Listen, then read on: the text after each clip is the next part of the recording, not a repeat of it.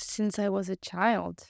Well, but it was difficult to be a vegetarian child in Poland. It's very hard. Yes. And I remember that few doctors told me that I have to eat meat. And almost every day when I was going back from there, that I wanted to leave and not study law anymore. Then my hormones started to tell me something is going on. I didn't have my period for over a year.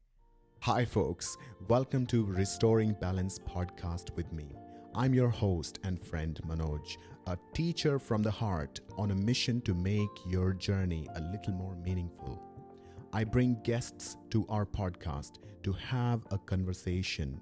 We listen to their stories, asking them the questions that matters the most in restoring balance. Balance in personal and public life, harmony in relationships, expanding emotional intelligence, and above all, their journey that will inspire and empower you in your journey. Dive in to listen, laugh, cry, and nourish your mind, body, intellect, and soul, because you are the hero and you are the change maker. Hi and welcome. Welcome to our new podcast, and it's the first time we are here in person having a conversation with Gosia. So there is something very important that I would like to indicate in the starting of our podcast. So it goes back about 3 years ago, was it? 2.5. 2.5 years ago, I got to meet Gosia. She came for a yoga class, and this was just normal. But that way, we slowly start to get to know each other. And then what really fascinated me was that she is animal law Researcher. And that I found so fascinating. And like, okay, so you are studying something law for those living beings who cannot speak for themselves. So that was very fascinating for me. And that really got my attention. And from there on, then I got to know you a little bit more and following you on your social media, on your journey that you are traveling the world, going everywhere with your two beautiful kids. And now you're back in Heidelberg once again. So I would love to have you here and tell your story, that how you as a person, as a mother, as a wife, as a professional, as a researcher are finding balance, how you're doing it. Oh my God. I keep falling down and fighting. But if I may, to make a step back and say that I feel really privileged, I just realized that indeed I am the first person to be interviewed. Wow, that puts a lot of pressure. I'm trying to ignore it.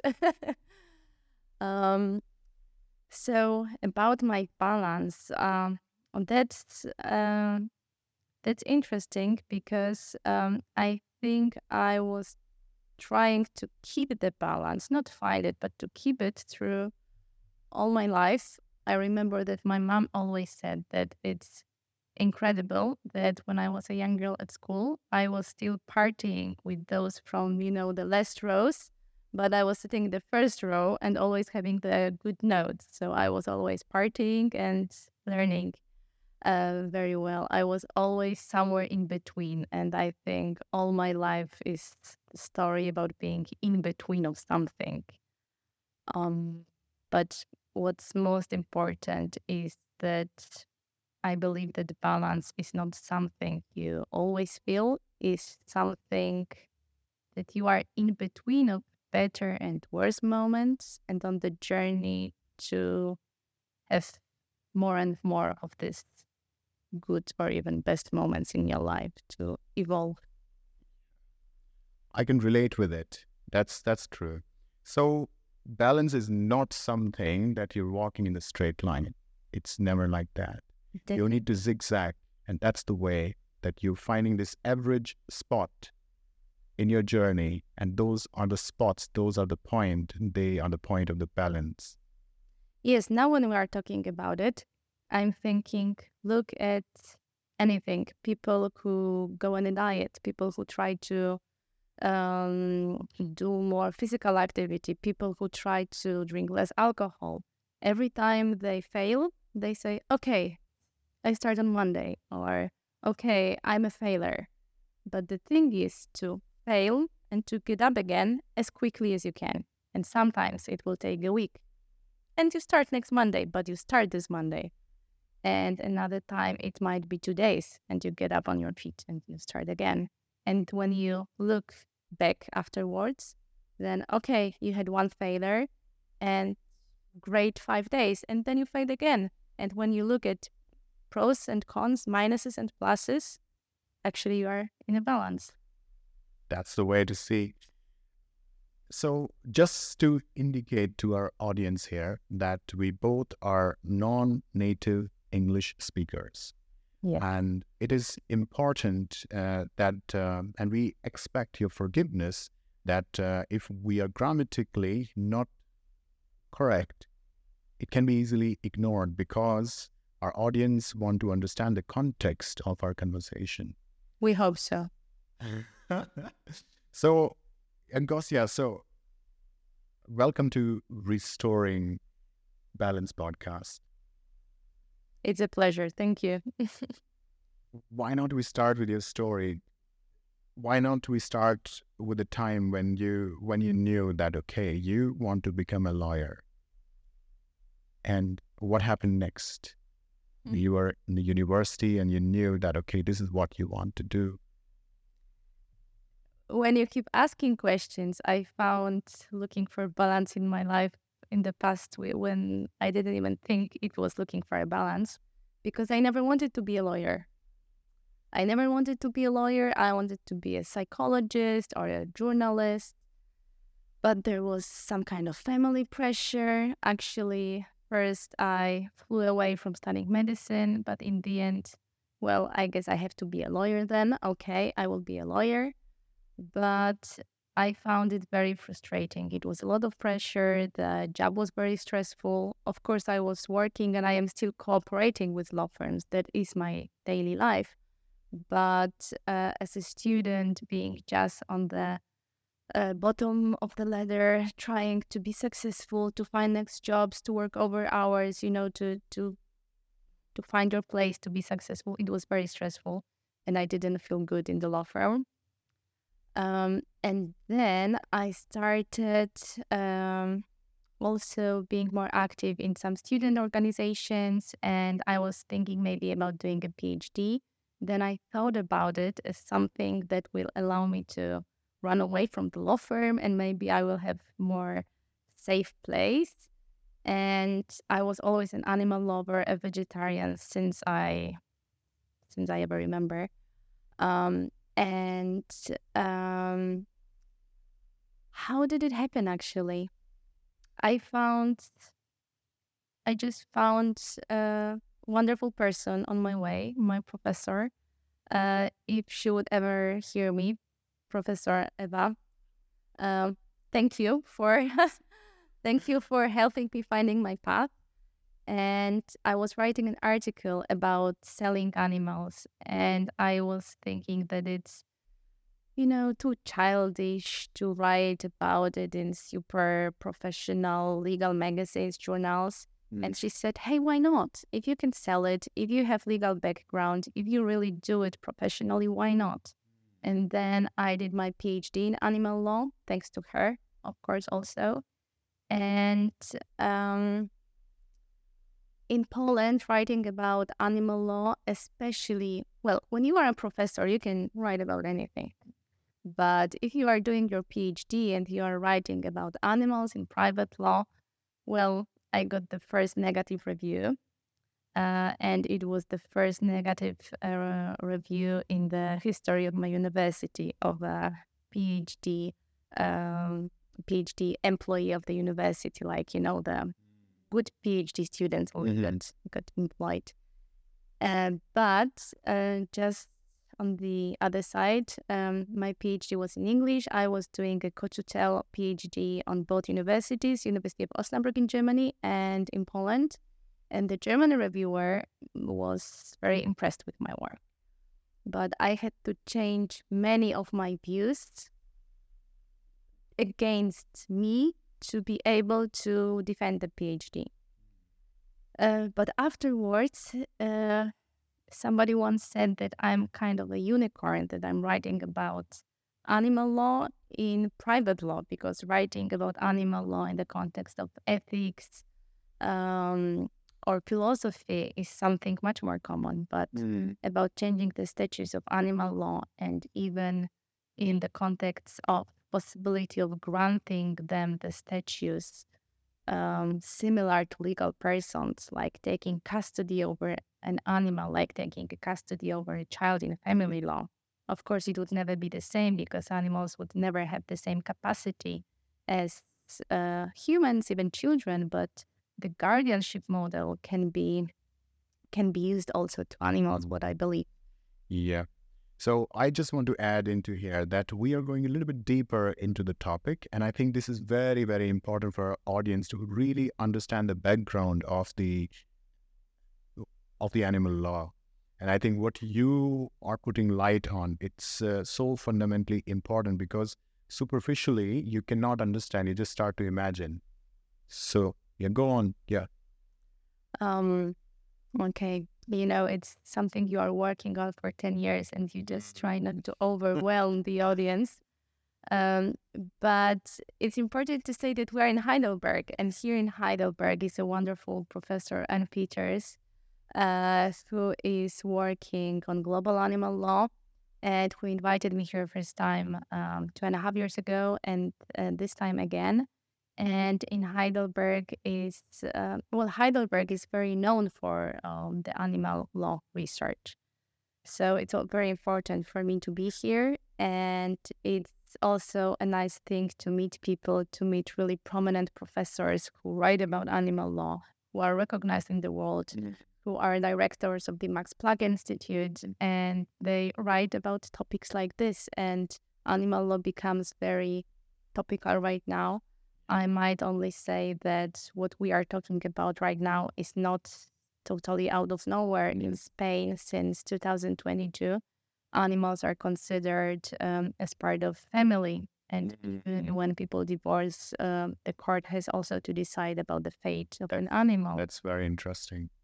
I think so many people have no idea about it. That's very interesting. So you mean to say in Spain, animals are kind of seen as a part of the family?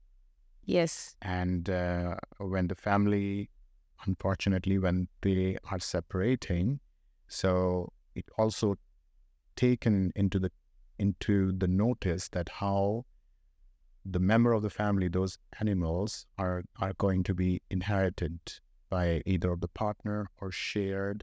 Exactly. And the same happens when the owner dies. So if this is not in his last will, the court has to decide what will happen with an animal. It's not just an object, but the court should take into account his emotions, to whom the animal is attached to. Yes. But at the same time, I have to underline this is a quite new law. It comes from last year. And what I work now on is analyzing the first court rulings regarding this issue, and I'm really curious which direction it will go further. Barb, this is something full of information, and if it was me, I would just go back a little bit just to understand the context of your profession, of your background, and your research you're doing. What we would like to move forward is with the vegetarianism. You mentioned that you've been a vegetarian. From how long? Since I was a child. Well, but it was difficult to be a vegetarian child in Poland. It's very hard. Yes. So I remember that I was putting putting meat to a microwave without turning it on, so that my mother heard this sound, bing. And I said, and I was in the kitchen, she was in the living room, and I was acting like, yeah, I have eaten this meat, and just putting it somewhere else, to the trash. Nowadays, now I understand that even if you use leather products, if you have them at home, it's important uh, to know that it was an animal who died because you are using it, and throwing it to trash is not also a good idea to show them respect. So today I wouldn't do it probably, but I wouldn't also either eat this meat.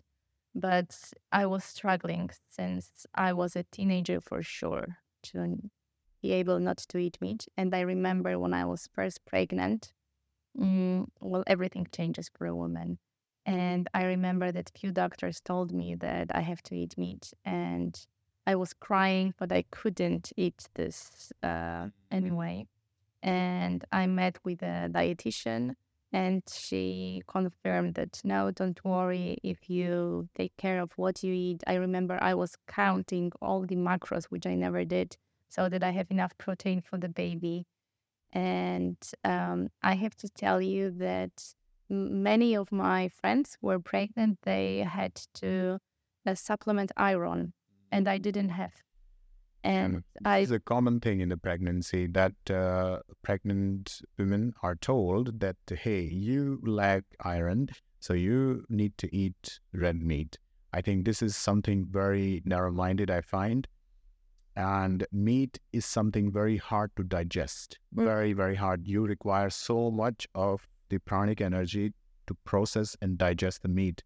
The meat stay in the body for more than 3 days, 72 hours. And in pregnancy, it's not good at all. So what I recommend and what I suggest, like, I tell a story that, hey, when my wife was pregnant, we used to eat lots of dates, dattel. Dates have more iron content than red meat. Really? Dates are super food. Parsley. And but you have to combine it with vitamin C. So I was making like a cocktail of parsley and lemon, and I was drinking it every day because I was doing it for my baby. But just after the pregnancy, it was kind of my routine, and I tried to do it again, and I just couldn't. It was like too much. All pregnancy I was drinking it, and now I can't drink any green cocktail. I had just too many of them in my pregnancy, but it worked. I think a diet is kind of something very subjective, and every year there's a new kind of trend is coming. It's taking over the world, and I think it's great economically. I think it's a great economy. It is creating all sort of diet and the supplements. Ideally, being vegetarian, I find, is the most balanced way that you can really sustain very well. And you can also skip this all kind of influential kind of, okay, I should have this kind of supplement, this kind of something. If you are a good vegetarian and you know a diversity of the food that you can take, you actually are healthy. You're not lacking anything. Some people just very bluntly say, hey, where you get your protein from? My favorite question. So nature is giving us everything. And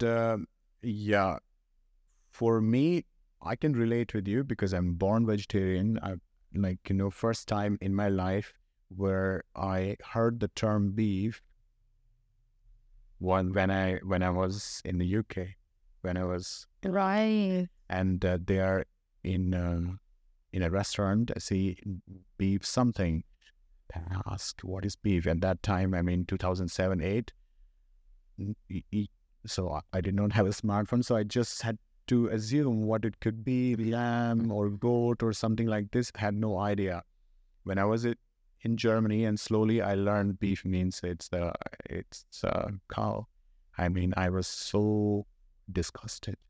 Because cows have a special place in India, right? Yeah, because historically we see that as we start to learn back in the time how to grow your own food, the cow and the ox, they were used. They were useful animal. They grew with the human. They are very emotional. Cows are very emotional being. You know that? Oh, I know. They're very, very emotional.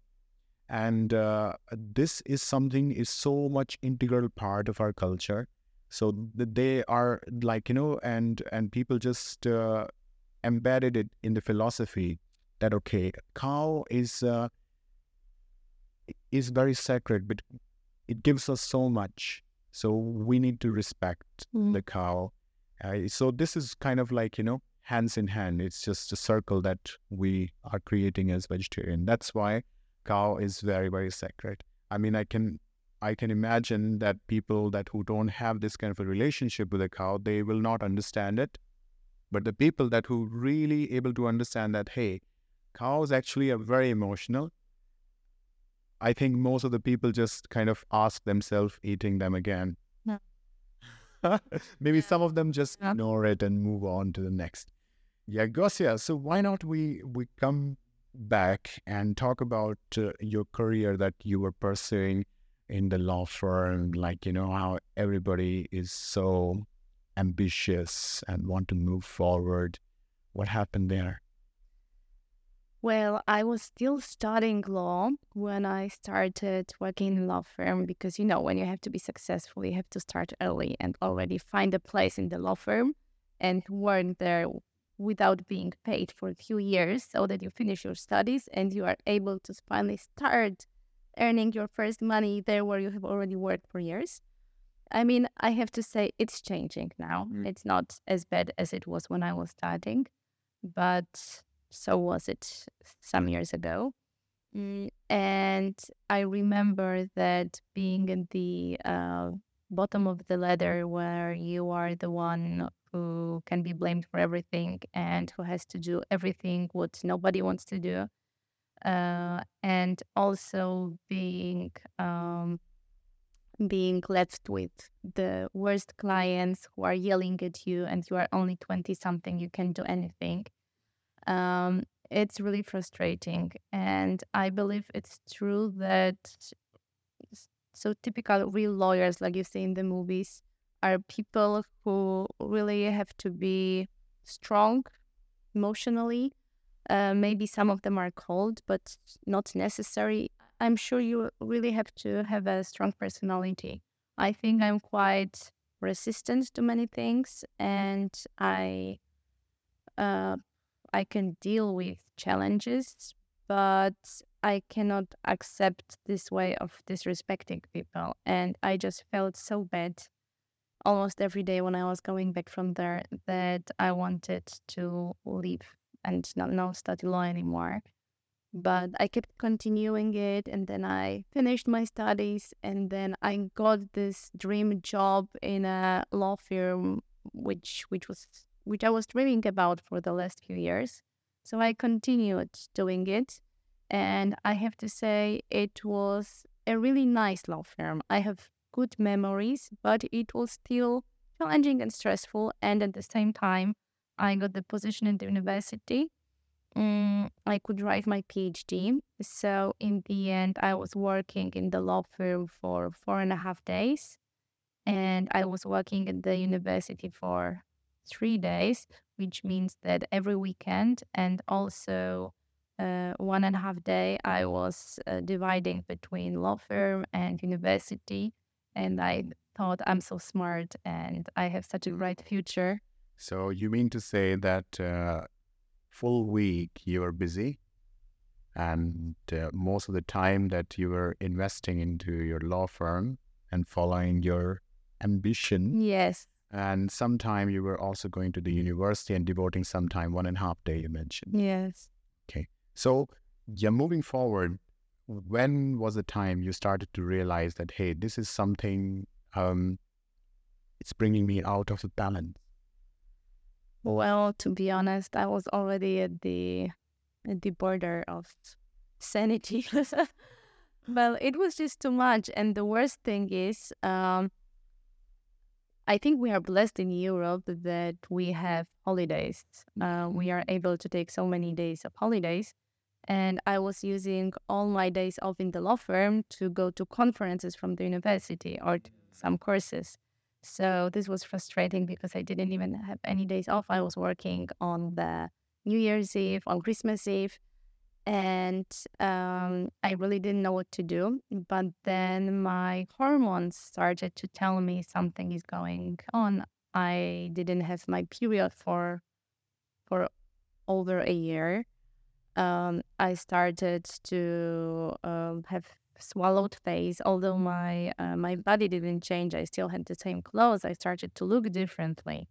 I also swallowed. I couldn't look in the mirror. Something was really going on, and it was wrong.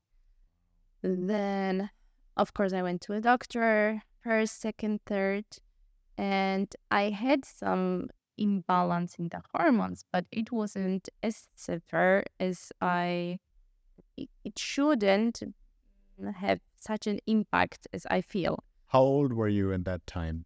24 24. or maybe 26.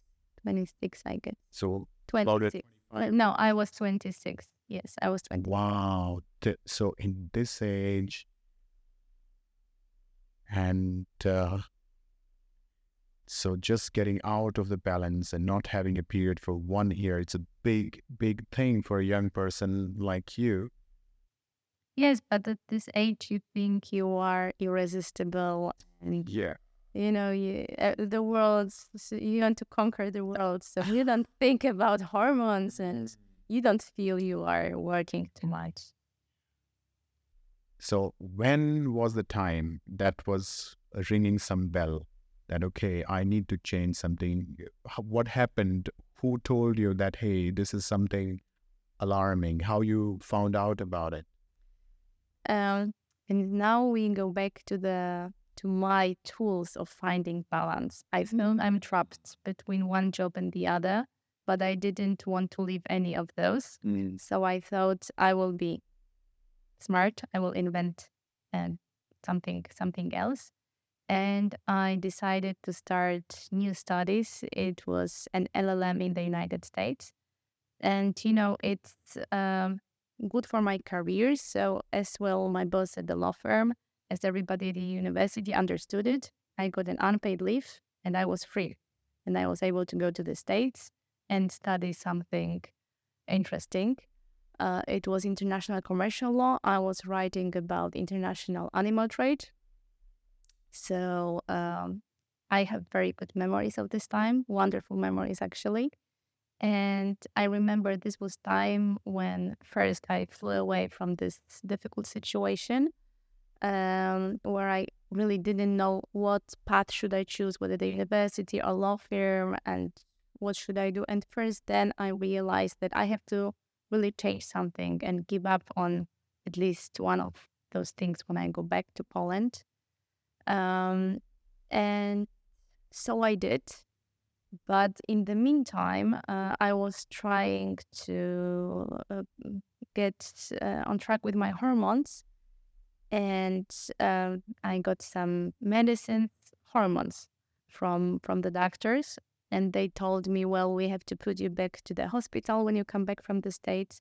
But actually, if you would get pregnant, basically it's impossible because probably will never be able to get pregnant with your problems. You were told that Yes. maybe you are not going to get pregnant. Yes. And of course, as you listen to me, it doesn't seem like I want to have kids. I had so many things to do in my life.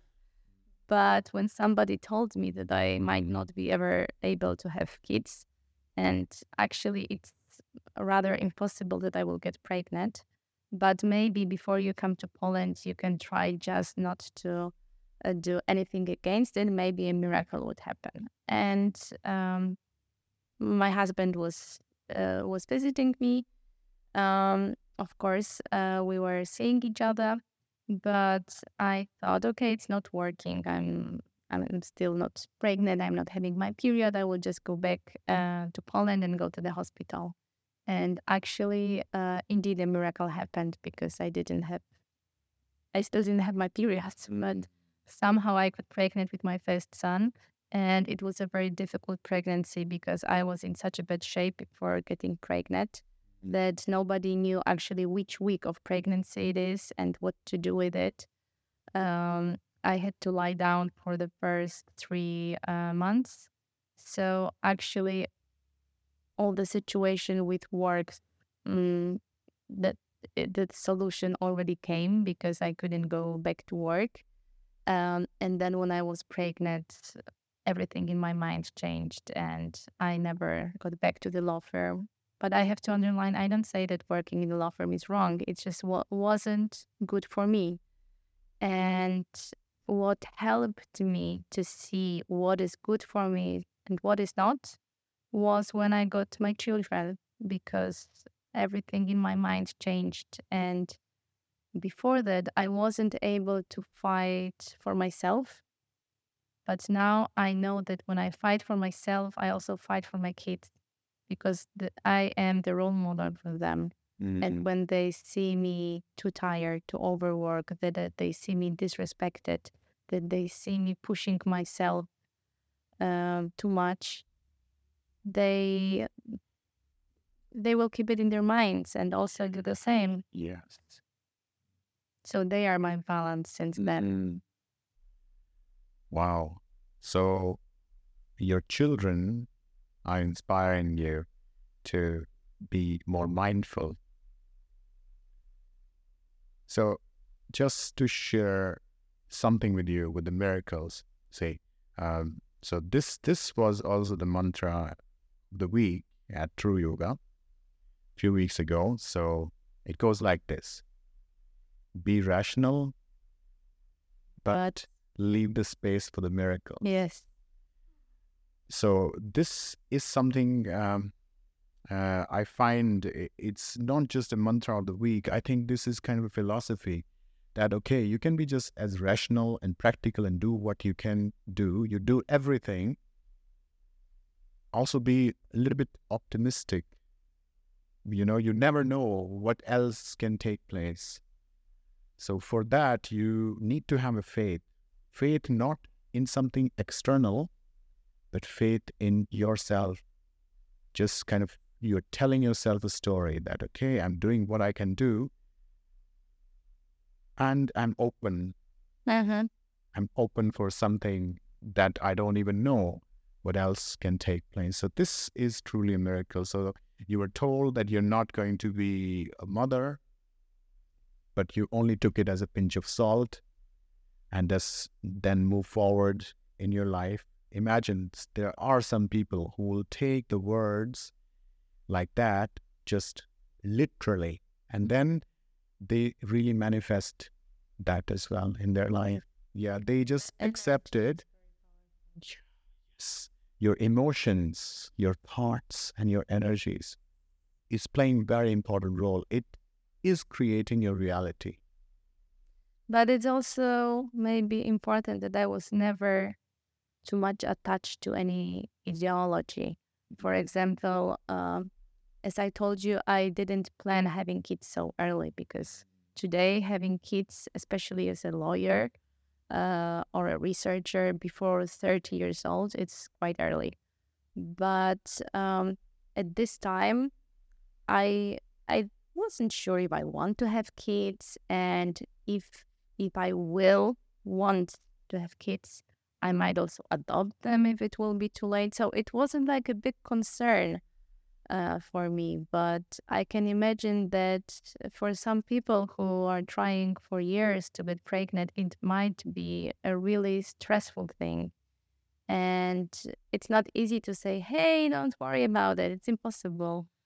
But we know that the energy and, giving too much pressure is not helping as well, right? Yeah. So there's a saying in India, and I think it's very special. And I told it to many people, especially to the pregnant mothers, that we say that a woman is born 2 times. One as a girl, second as a mother. And once she's born as a mother once again, she's a different person. That's true. That's totally true.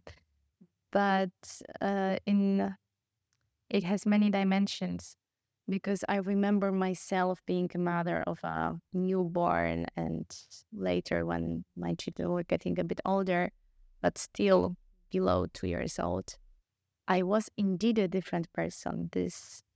Um, this successful and ambitious woman kind of disappeared. I was feeling so good and so warm at home with the kids, and I didn't have the need to go out so much. And for example, I know it was difficult for my husband, who didn't have these hormones in him. So when we talk about it today, he says, well, he could have more kids, but myself being in this early motherhood mode was very challenging for him. And that's rather the reason he rather would not have more kids. 2 is enough, because he wants to have me being myself, but I'm still not the same person as I was before the kid. Yes. So how you came across to yoga? So when was the first time you remember that you heard about yoga, or you read somewhere and or maybe you were introduced, or maybe your friends were gossiping about yoga? So I was waiting for this question. And actually, we have so many topics I wanted to start before, but don't worry, we are going to continue our conversation from time. Just the beginning. Yeah. So before pregnancy and being so always late everywhere person, I was thinking rather that everything is black or white. And I was doing fitness, and there was also some yoga, but I found it so boring. Oh my God, so boring. But it's not that I didn't look for meditation or, to learn something deeper about myself and inner work, because I was looking for it all the time. And when I was studying already, I started meditation.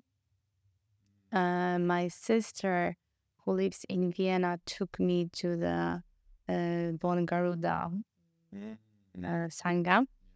And this was the time that because I was studying in Vienna. So I was really, I was meditating a lot and attending many courses. And it helped me a lot in my life, because I was also dealing with depression when I moved to Austria. Because I come from Poland, I moved to Austria for my studies. I felt very lonely there, and it helped me a lot. So the first step was meditation, but I still found yoga very boring. And as I started, wait, comes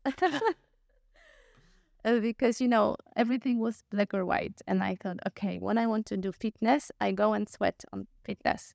When I want to heal myself, I go to meditation, and I do meditation. And yoga was something in between. But the fact is that I didn't really know what it is, I guess. And what yoga and fitness studios looks like. And since I wasn't interested, I have never met any true yogi. So at this time, yoga was out of the scope of my interest. But then when my son was born, I started to have problems with my spine. And many people told me I should try doing yoga. I was like, oh, I will do yoga, but just for my spine. And I started doing yoga. And it was already like a year or no, few years before we met. But it wasn't never my favorite thing. It was one of the things I liked. At the beginning, I was rather feeling that I have to do it for my health. Then I I'm also a horse rider, and I heard it will be good for my balance at the horse. And many riders were practicing yoga because it's good also for your posture. So I had another motivation, and it it lasted some years. And of course, in the end, I found a yoga style which I liked it most. Before I met you, it was vinyasa yoga, so something more, energetical, and everything happens more quickly. Um, I liked it. But then I went to Germany and I met you. And since then, yoga became a super important part of my life. Really? Yes, I came back to Poland and I was searching for Ashtanga yoga teachers. Um, well, there are many good teachers, but they also traveling around the world. That's the problem. That it's not easy to find an Ashtanga yoga teacher, at least in my city, who can just guide you on a regular basis in person. So I was practicing in Mysore style by myself, also on Zoom. But I knew that I will come back to Heidelberg, even just to, well, not just to see you. To see you, it was one of my main purposes. And if I wouldn't be able to visit the Max Planck Institute again, I would probably come anyway, maybe for a shorter time, but just to do something like a workshop of my stay here and practicing with you. I'm glad it really worked out well for you. Yes, it did.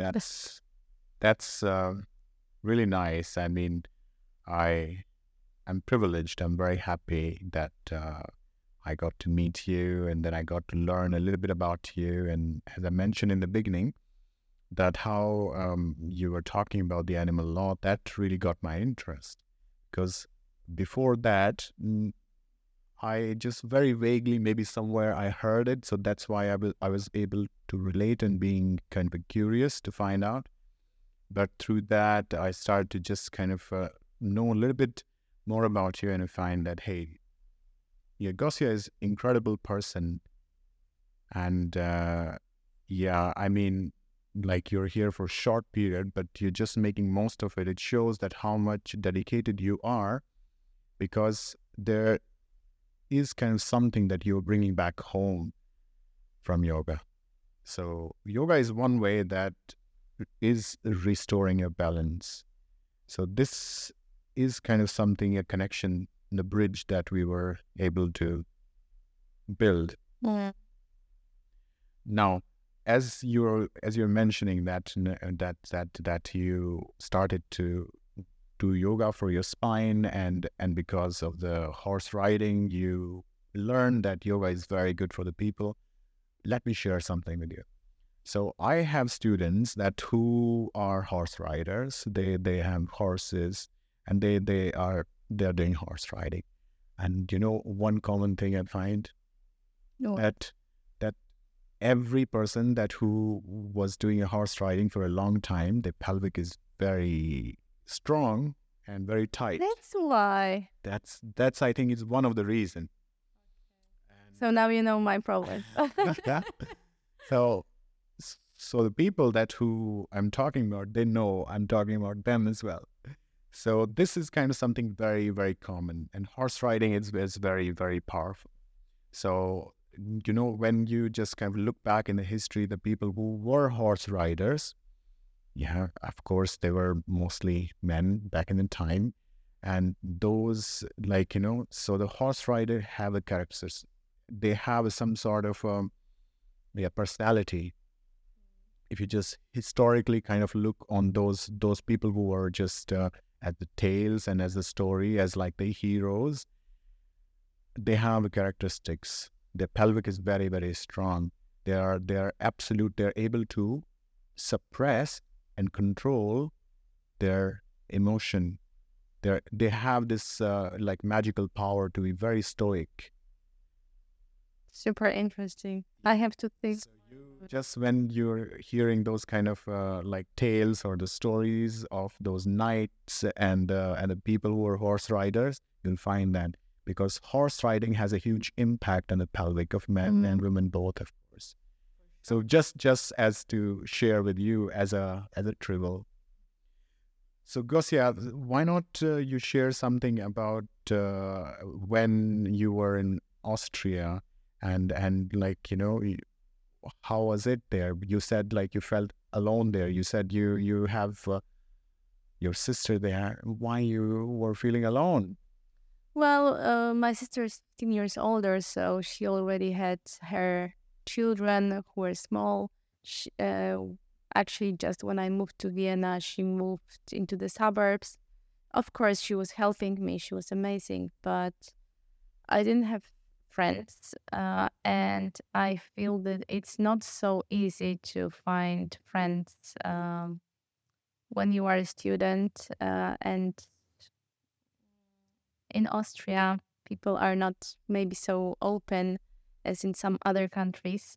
That's what I felt, at least, because I met my husband in the end in Austria, and he was studying in Germany. Uh, so I remember that when I was visiting him in Germany, we were both for a shorter period of time in Germany than in Austria, but I had many more friends there than in Vienna. And for my first year in Vienna, I desperately wanted to my German to become almost native and not to have Polish friends, to only have be in touch with the Austrians and Germans. But in the end, I was so lonely. It didn't work out.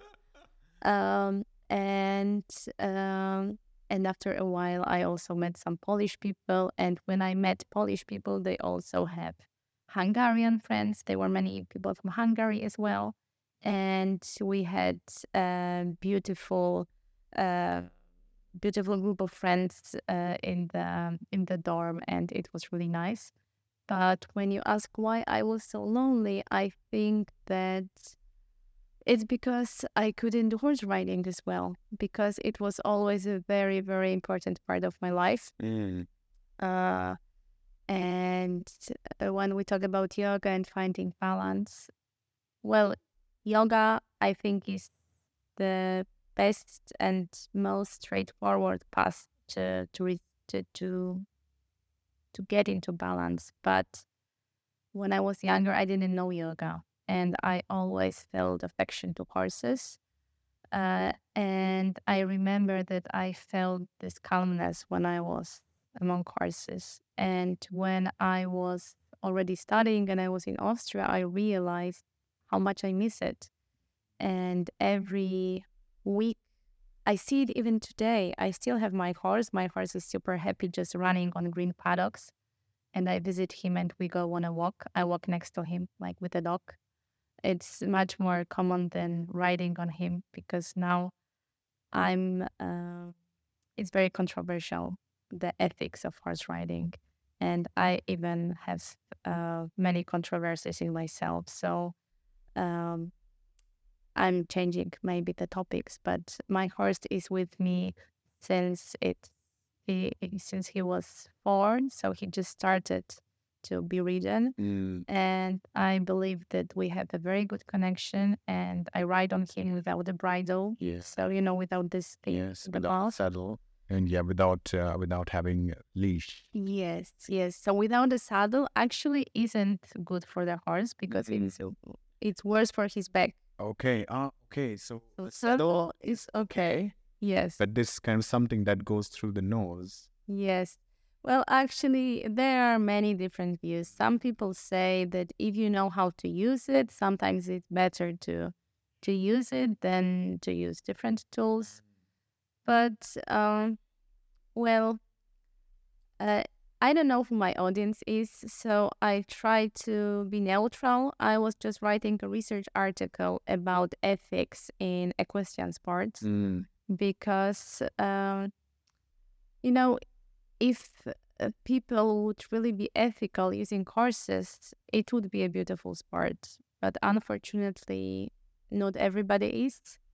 And the problem is that the sport federations have autonomy from the law. This autonomy is not infinite, but there is.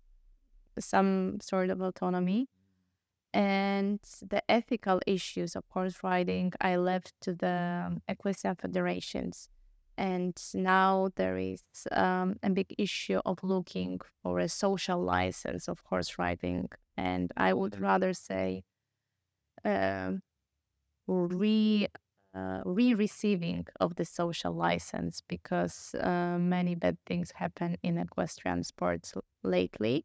But also, I have to say that I see the future in good colors, because the people are talking about it. Things are changing, and I know how my friends are treating their horses, and it's a really beautiful connection. But one has to be really uh,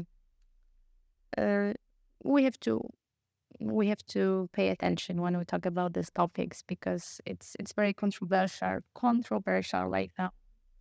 So the format of the podcast is something which is different from the media.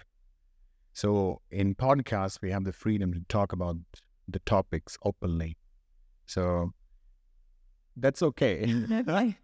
So I can, so I don't know if you saw a video. So I saw a small short that in that a woman is trying to climb on her horse and without the saddle, and she's trying again and again, and the horse know her, right? Horse is just, she know her, and she is trying and falling down.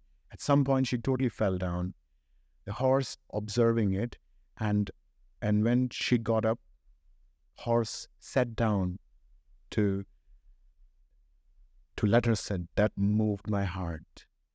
Horse are very, very intelligent. They are very loyal. Yeah. Very, very loyal. So we know. So in India, there is a poem on the horse. Horse name is Chetak. So this horse was a companion of a warrior, that who was protecting his land from the invaders. And there was a huge war going on again and again and again. This horse was a great warrior as well. And they kind of working like one. Yeah. And at some point in one of the battle, that this warrior got surrounded by many people. And the horse realized it, that now it's time to run. But the horse rider, the warrior, don't want to leave. But the horse took charge to leave, and as he's leaving, he got hurt on the leg. But he just keep on running, going as far out as possible from the battlefield. And the horse come to a cliff and jump from there across the river. As he land, his leg burst and he just passed away, but he saved. Yes, my goodness. I love your stories. This and that's and then it's a heart-wrenching a cry of this warrior, Maharana Pratap, his name is, and people still sing the song for that horse and his loyalty, and his it's kind of how he, because of him, that their kind of their culture able to survive. It's incredible. Horses are just incredible beings, like the cows. Yeah. But actually, this is also very interesting, because you were talking about the cows. Now we are talking about horses. There is also one of my projects, how different animals are treated in different cultures. Look, in Europe, people eat cows, beef. In India, you, cannot say, I don't know if I can say worship cows. They are very important. We treat them sacred. We talk to them like you will talk to a horse. Of course, I do all the time. Yeah. Even though I must also mention that it's not black and white. Unfortunately, people are becoming very selfish as well, because of this urbanization which is happening on the rapid scale, and because of lack of the resources, what people do mostly, and it's unfortunate, and there are some people who are doing incredible work for those cows. When the cow is not giving enough milk or just not able to give milk, they just kind of let her go on the street. So this is very sad. This is very sad, and this happened. And there are also the people that who take those cows and bring them to cows shelter and serve them. My God, they do incredible work. And people having this awareness now more and more in India. So people are donating their food. For example, if they have some kind of bread in their house, they left. A person comes in a trolley and with a loudspeaker that he's here for this cow shelter, and give us the food or the vegetables that you have chopped and left over, that he bring them in the containers back there. So so everything just kind of working out as well. So I feel very proud of that. However, it's not fully there yet, but this is the way. Like, cows are very integral part of our culture. Yeah, I mean, we not only cows are sacred, dogs are sacred as well. Horses are sacred. Every living being is sacred. If you just observe it in that way, in a holistic way. And that's how it should be, because we all live together in this world. Yeah. Yes. I mean, every being on this earth should be respected. And it's important for this world to go. Yes. Even this is kind of something our son see as well. We never educate him, hey, do this or do that. He just observe us and he just follow that. If he sees some like insects is in the middle of a street and that, it could be crushed, he just very nicely, very gently bring him to the corner in the bushes. Beautiful. I think this is something exceptional. It cannot be taught to a child. That's true. My children do the same. But, well, it's not always so beautiful, because my younger son is 4. And sometimes, he told me once when falling asleep that he wanted so much to save this bag, but he was so interested what sound he makes when he crushes it. And he cried that he did it, but he admitted that he did it. And, it was sad to me to hear that he did it, but what could I do? So I said, it's important that you told me, and that you don't want to do it in the future. And in most times they are together saving the ants and everything. Now my older son is super interested in bees, because bees are were always very important, but especially today they have a special place, even in the media. So he wants to save all the bees, and he wants us to have bees in the garden. Yeah. It's getting serious. So now we are almost in the ending phase of our conversation. Wow. This conversation was authentic, heartwarming, and insightful. I'm hoping that you got enough ideas for yourself in this episode of Restoring Balance podcast. I would love to hear from you. What do you think about this episode?